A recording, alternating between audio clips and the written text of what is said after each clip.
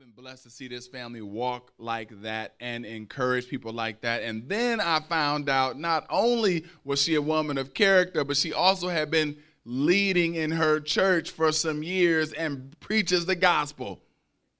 So thank you to one of our church members, no pointing her out, Sarah, for reminding me that Sister Lindsay encourages folks in the gospel. And today, would you join me in praying for our sister as she preaches God's word? Lord, we thank you for Lindsay as she comes forward.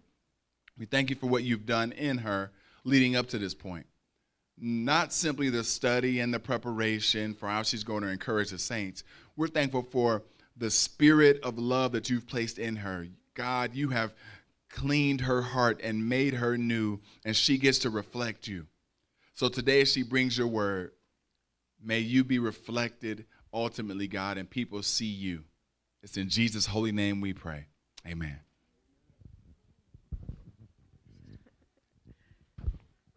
Thank you, Pastor. Well, I want to start this morning just by thanking you guys for being you. We lived most of our Detroit life on the west side of Detroit, and we're still fairly new to this side of town. We've just been over here the last couple of years. And let me tell you, the Mac people run thick over here on this side of town. Every time I turn around, I'm being blessed by a member of your community. And over the last couple of months, as I've just been asking the Lord, what does he have on his heart for you this morning? Every time I've sat down with the word to prepare for today, it would start with gratitude. And I just started thinking through person after person after person after person. Some of you in this room who our family's gotten to know, some of your family members who aren't here today, but who've just greatly enriched our life. And the Lord even used your community just to confirm the property that we bought over here, our new home and the farm that we're starting. But I was realizing this week, like, man, the richness of life that we've been experiencing over here is not just because we got some more land or a little bigger house for the kids, but it's because we're surrounded by the people of God. And it feels like, it literally feels to me like the air over here is a little bit lighter, like it's a little bit easier to breathe. And that's not a physical reality. It's not because y'all have some more trees pumping out more oxygen. It's because you carry the light of Christ inside of you, and that light begins to add up.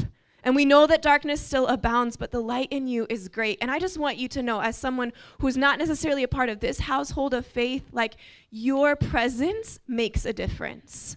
And I can say that from coming from a different neighborhood in Detroit that did not have an active church. It's very different over here, and I give the God of our Lord Jesus inside of y'all most of the credit for that, okay? So thank you for allowing us to join you. My kids were excited all week to come to Mac Church. They've been a part of the sports and the Spring Hill camp, and they got all kinds of friends up in here. I think they were mostly excited to come see their friends, not necessarily to hear me preach. And as I've been asking the Father, what's on your heart for your people at Mac, I very clearly keep hearing him say, I've spread a table for you in the presence of your enemies. And I love this theme that he's weaving for us this morning, first from what Pastor Leon shared and then Pastor Kay, but he's spread a table for us in the presence of your enemies. A lot of you are going to recognize this line from Psalm 23. Probably one of the most familiar passages of scripture in the Bible. Many of you probably even have it memorized. But I want to encourage you today to come to the Word of God with no prior judgments, all right? We know that the Word of God is inexhaustible, that it's full of power and life, that no matter how many times we hear it, it can speak something fresh and new to us, and it has the power to transform us, right? So Holy Spirit, we just receive your word today. We ask that you would breathe fresh life into us as we take up your word once again. So I've prepared a table for you in the presence of your enemies. The first thing that stands out to me about this line is you have to know this is a war scene. This picture is a war scene. If your enemy is present and in the room, you're at battle. Like, things are not okay. It's not like, oh, I'm thinking about enemies and they're all the way over there. It's like your enemies in your presence. We're at war. And usually when people are at war, we're not kicking back and enjoying a barbecue, right? Like, usually when you're at war, it's all hands on deck. We're in survival mode. We're doing whatever we got to do to fight, fight, fight, go, go, go. From what little I know about real war, the only eating that soldiers are doing is maybe to pull an MRE out of their backpack. You kids probably don't know what an MRE is, do you? M stands for meals, R stands for ready, and E stands for eat. Meals ready to eat. All right, so think of a foil packet with some mushy, dehydrated enchiladas that are supposed to last like 3 years, and you're supposed to be able to eat them without warming them up or anything. Nasty, right? Like, maybe if you're in the middle of war and you're starving, you might be grateful, but most of us aren't like choosing to eat that on the regular, right? So, but this is not the picture that the Lord paints for us in Scripture. That's not the picture he's painting for us. Instead, he's spreading a table for us in the presence of our enemies. So I want you to imagine the Father, the mighty God, with one strong arm is holding back the enemy so that you can sit and eat. And with his other strong, mighty arm, he is literally preparing the food for you himself. He's spreading the table. He's giving you the security to sit and eat, and he himself is ready to nourish you. I don't know about the rest of you all. I don't know what your week was like, but we had a real intense week over at the Hamby House. Okay? We have a 15-year-old foster son who just enrolled at Southeastern this week, so we were getting him back to school. The rest of our kids are homeschooled, and we're not starting until next week because I need an extra week. So we had books coming in and curriculum packages arriving every day, and our homeschool closet where we keep everything organized was a disaster because I hadn't walked in there since May. And it's just that time of year when there's so much to do, right? We have a huge garden. It seems like everything got ripe this week, and it all needs harvested right now. So I'm up late trying to freeze stuff and can stuff. And over at our church, we're trying to recruit more people so we can have enough helpers for kids ministry. And somebody thought it was a good idea to do the biggest outreach of the year next week. And I'm like, there's so many things going on right now. It's that transition time, that season of transition, right? Lots of new things starting. And then, I don't know about the rest of you Michiganders, but there's like that panic that sets in at the end of August. You're like, oh shoot, summer really is almost over. I gotta hurry up and get in the sun as much as I can. What pools are still open? Like, let's get to Belle Isle. We gotta soak up every last minute of August and the first weekend of September that we can, right? So I'm in the middle of doing too much this week, and hopping in the shower, worked up, feeling a little anxious, just there's so much responsibility, like pressure kind of piling on. And I forgot to say, in the middle of all that, we got a call from our foster care agency this week asking us to take another 17-year-old boy. And if you're not familiar with the foster care process, like, it's a good idea, pray with your spouse, talk to each of your kids. We had to talk to our 15-year-old, like, you want to share your room with a stranger, So it takes a minute to figure out if you can say yes or not. And by the time we all said yes, they must have found somebody else for him. But it was still was a big 48-hour, we thought our whole lives were about to change in the middle of the week, okay? So I'm hopping in the shower, and I hear the Lord say to me, I want you to practice sitting at the table in the presence of your enemies. And my first thought was, you want me to practice what I'm about to preach? I see what you did there, Lord. He's like, yeah, I want you to practice sitting at the table in the presence of your enemies. And so I'm like, okay, I take a deep breath, and I'm trying to imagine this table that God spread out, and I just heard the Holy Spirit say, anxiety is not what I'm serving today. Anxiousness is not on the table. There's a lot of things on the table, but anxiousness isn't one of them. And I said, okay, Lord, you're right. You're right. And so I began to ask him, what is on the table of the Lord? What is on this table, Father, that you're spreading for us? And I do believe it's wise to take scripture in context, right? So I'm going to invite you to turn to Psalm 23, and we're going to see in the rest of this psalm what kind of table the Lord is spreading for us. So it begins with that so familiar, and that's who we get to say, that's my shepherd. That's my master. And because he's my shepherd, what's the next line of the psalm? I lack nothing. I lack nothing. So this table that he's spreading for us in the presence of our enemies is an abundant table. There's abundance on this table because he is a good shepherd. It says, he makes me lie down in green pastures. There's a lot of this psalm that gets kind of lost on us in 2023, especially like living in the city, okay? Because most of us haven't raised sheep. I don't know about you, but taking a nap in a soft green pasture with the warm sun and a breeze on your face sounds kind of nice. Like, why would somebody need to make me do that? But I learned this week that sheep actually won't lay down if they're afraid, if they have tension, and if there's tension in the flock, maybe a couple sheep aren't getting along. They won't lay down if parasites or flies are bothering them, and they won't lay down if they're hungry. So a good shepherd knows how to get rid of the pests, knows how to help the relationship of his sheep in the flock, knows how to keep his flock from being hungry, and knows how to calm their fears so that they will lay down and rest. What happens to us people? We can have all the outward appearances of rest, right? Like we can have our cold soda and our umbrella and have our feet up at the beach. Like we can look like we're relaxing and having a good time. But if our hearts are empty, or there's strain in our marriage, or if we are worried about something, like we're not really resting, are we? So we have a shepherd who's able to take care of all those things, and he's the one who's able to give us true rest. So this table that he's spreading before us has true rest on it.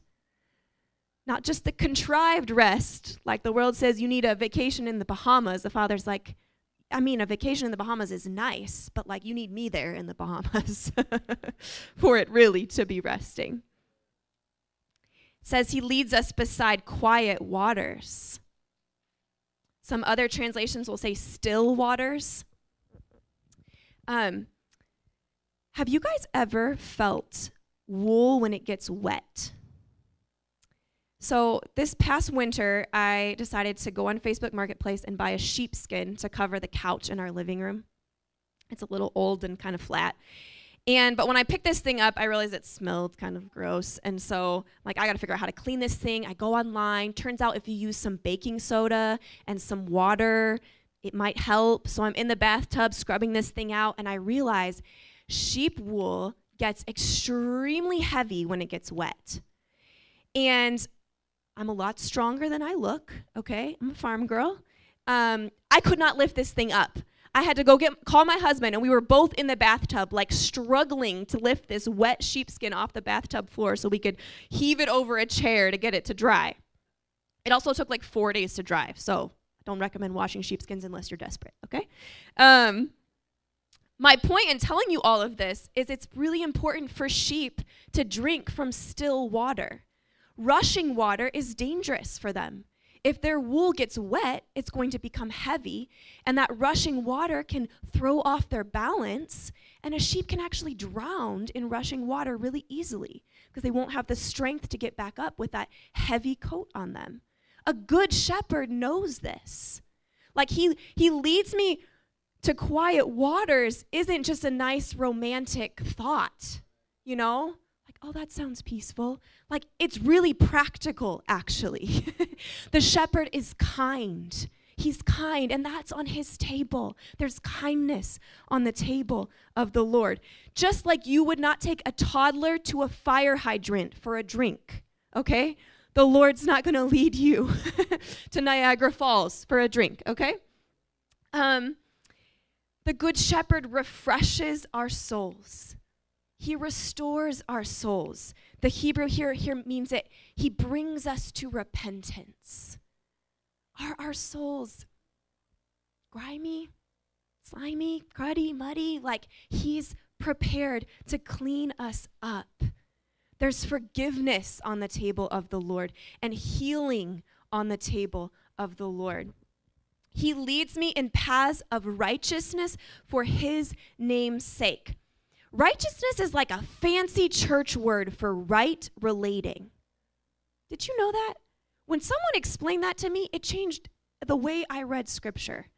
Righteousness means right relating. So in all of your relationships, there is a right way to navigate them. And guess what? There is no one in this room that knows how to do that perfectly. And there is no amount of laws that can tell you how to rightly navigate every single moment of every single relationship. You need a good shepherd to guide you on the paths of righteousness for his name's sake. There's guidance on the table of the Lord. Even though I walk through the valley of the shadow of death, I will fear no evil, for you are with me. Evil is going to be present. It's not like maybe it'll be there. It will be present. We all feel it living here. Awful things happening all the time. But we don't have to fear, not because we have the answers and we've got it figured out, but because the Good Shepherd is here with us. And he's leading us through this valley. It's not our destination. This is not our home. He's leading us through, right? And there's comfort and hope on the table of the Lord. Your rod and your staff, they comfort me. So there's some debate between scholars about whether the rod and the staff were two different things or two different sides of the same instrument. But either way, the rod was for protecting the sheep from the bad guys, namely the coyotes and the wolves and the cougars, all right? So he's got this rod to beat the wild animals away. And the staff is the gentler side, but it's for corralling the sheep that want to wander away. Sheep are notorious for being, I just have to say it, for being really stupid and wandering away constantly, okay? So the staff side is for pulling them back in. There's protection and correction on the table of the Lord. And I'll get to this again in a minute, but some of those might not be your most favorite dishes to pile your plate high with, but we need them on the table for a complete meal, right? So here at the table of the Lord, he anoints our head with oil. So at the time when this psalm was written, we don't really do this right now when people come over for dinner, but on special occasions, special guests, you'd bring out the bottle of oil and you'd refresh them. You'd anoint their head with oil to show them, you're welcome to my home. I treat you with honor. I'm so glad you're here. You're special to me. This was a way of showing honor and dignity. That's the kind of table that God spreads for us. It's not just to like, here kids, here's some macaroni and cheese, eat up quick and go do your chores. He's spreading a banquet for us and honoring us as the guests. What kind of God do we serve? Like, we should be the ones making a banquet for him, right? He's the guest of honor, right? And yet he is one who gives dignity and one who gives honor at his table. And our cup overflows. So he's giving generously. My cup's not just filled, it's spilling over. It's overflowing. There's generosity on the table of the Lord. Surely goodness and mercy will follow me all the days of my life. So I was thinking about this verse this week. I thought, what if we really took this literally? Have you stopped and thought to yourself before you walked in somewhere, like maybe before you walk in the office to work, like goodness and mercy or goodness and steadfast love have got my back? Maybe I'm about to walk into a situation I'm really not looking forward to, where I'm afraid I'm going to be judged or I'm not going to know what I need to know to handle this situation. Goodness and steadfast love are following me in the door. Have you thought about that? It hit me in a different way this week. And then the last line of the psalm, I will dwell in the house of the Lord forever. Because the Lord is my shepherd, I get to live in his house. Guys, in 36 years of following Jesus and being a pastor's kid and hearing this psalm 100 times, it never occurred to me, the Lord is letting sheep live in his house. I mean, we usually think sheep belong in a barn, right? Like, it could be a nice barn, but like there should be straw and there should be a tin roof and they should be with the other animals, right? Like, that's where sheep deserve to be. And yet we have this shepherd, king of the earth. The earth is my footstool. The heavens are his throne. And he says, come on, sheep, you get to live in my house. That's the weight of the Father's affection for us. That one really caught me off guard this week. There's eternal belonging at the table of the Lord. Eternal access to his presence. A forever home. I don't know how many of you long for home. Or maybe you felt like you never really belonged somewhere, but there's belonging and home at the table of the Lord. So this is quite a table that he spreads for us. Abundance, true rest, kindness, healing, forgiveness, comfort, hope, protection, correction, dignity, goodness, steadfast love, eternal belonging. Does that sound like a pretty solid feast? Yeah. And I know at least a few of you are probably thinking this all sounds very poetical. What am I supposed to do?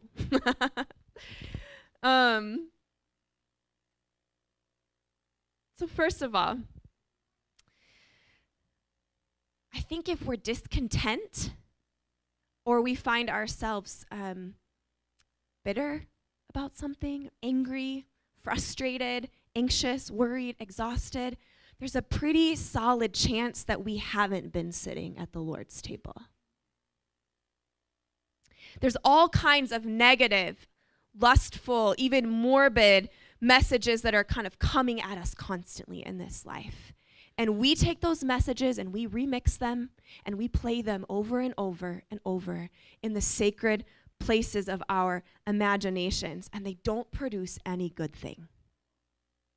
So sitting and feasting at the table of the Lord, first of all, means I'm ingesting truth.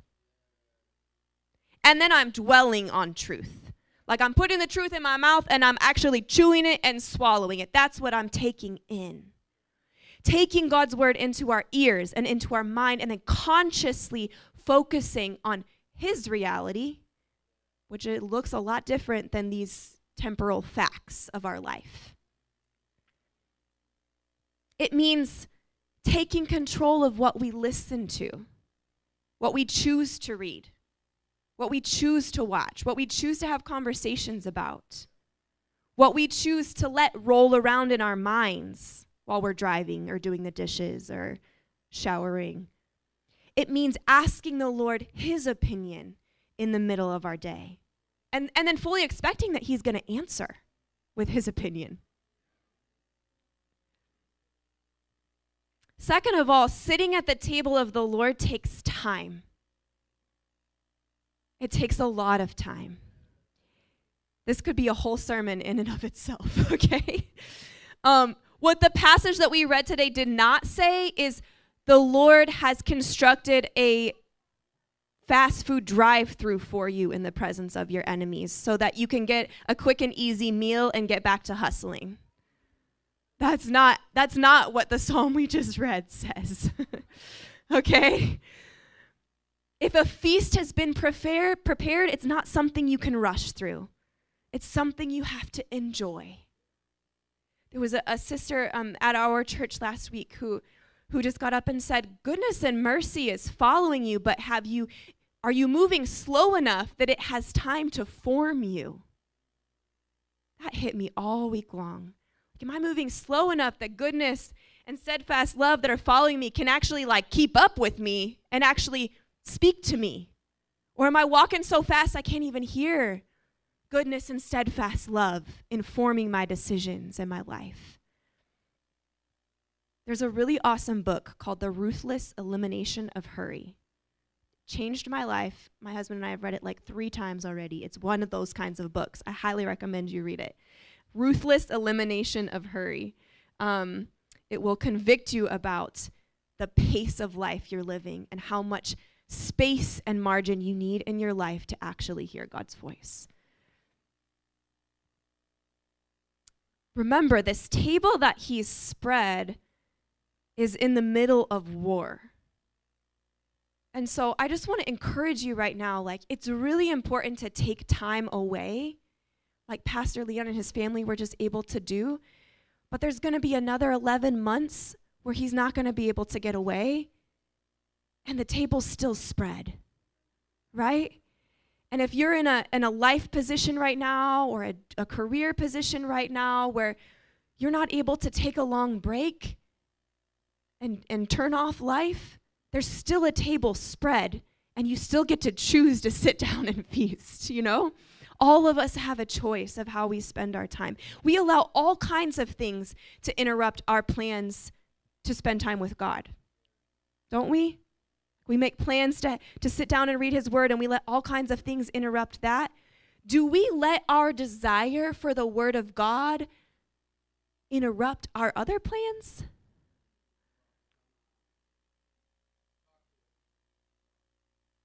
I'm going to say that again.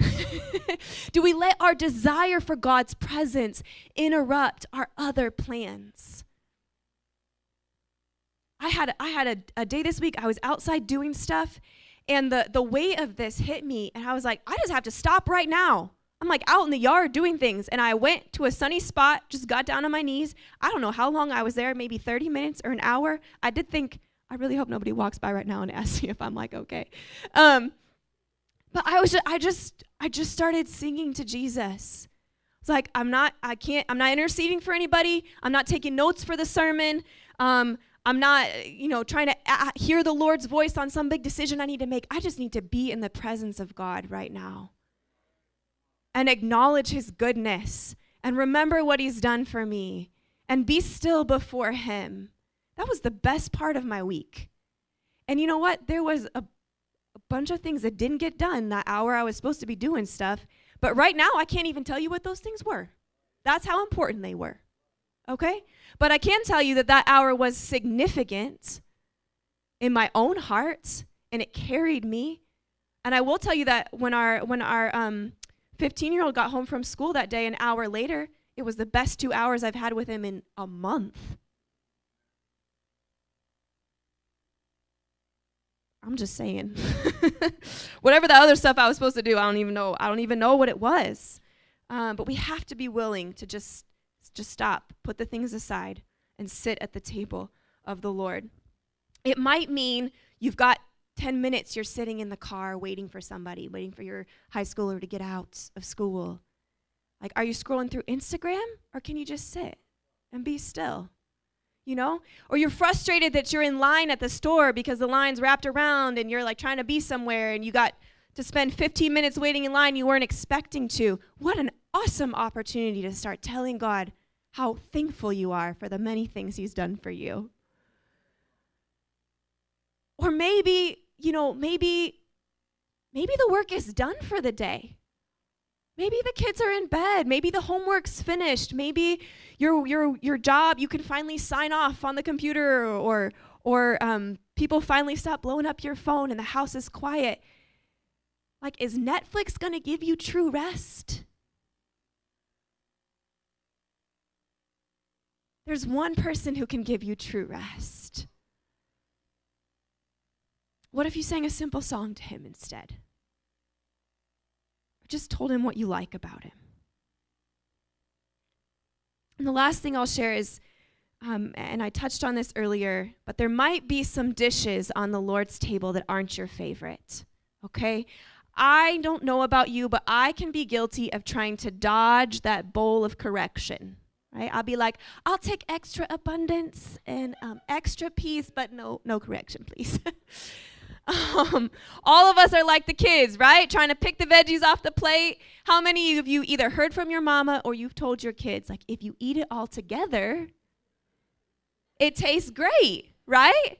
And that's how the kindness of God is and his correction. It's a package deal. Like, you can't separate it. It's his kindness that leads us to repentance. We don't get to just pick the fun parts of God and dodge his correction of us. Okay? It's all on the table of the Lord. And when you sit down to feast at the table of the Lord, there's going to be a lot of things that make you feel awesome. And there's going to be a few things that make you feel real small. That's okay. You are real small. He's real big, right?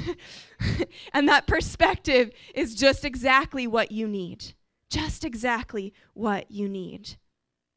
So, our encouragement today is there's a table spread for us. Doesn't matter what's going on, doesn't matter how hard it is or how bad it is or how thick the evil is, how much the enemy's in your face.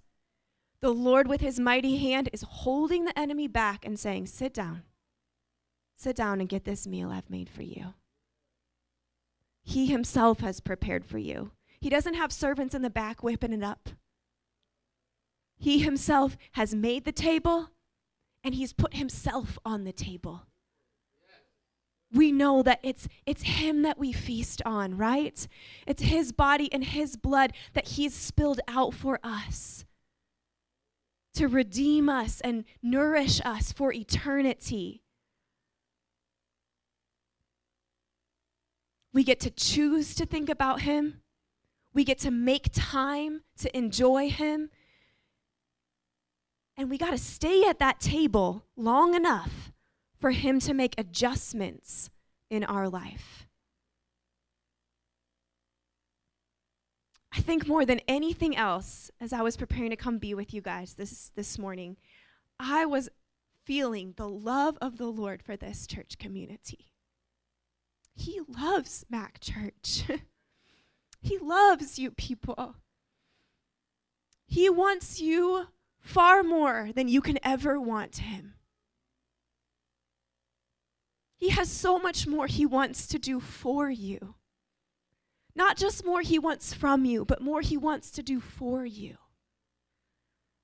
If you will just give him some more space and surrender to that invitation. I'm going to invite Pastor Kay to come wrap us up this morning.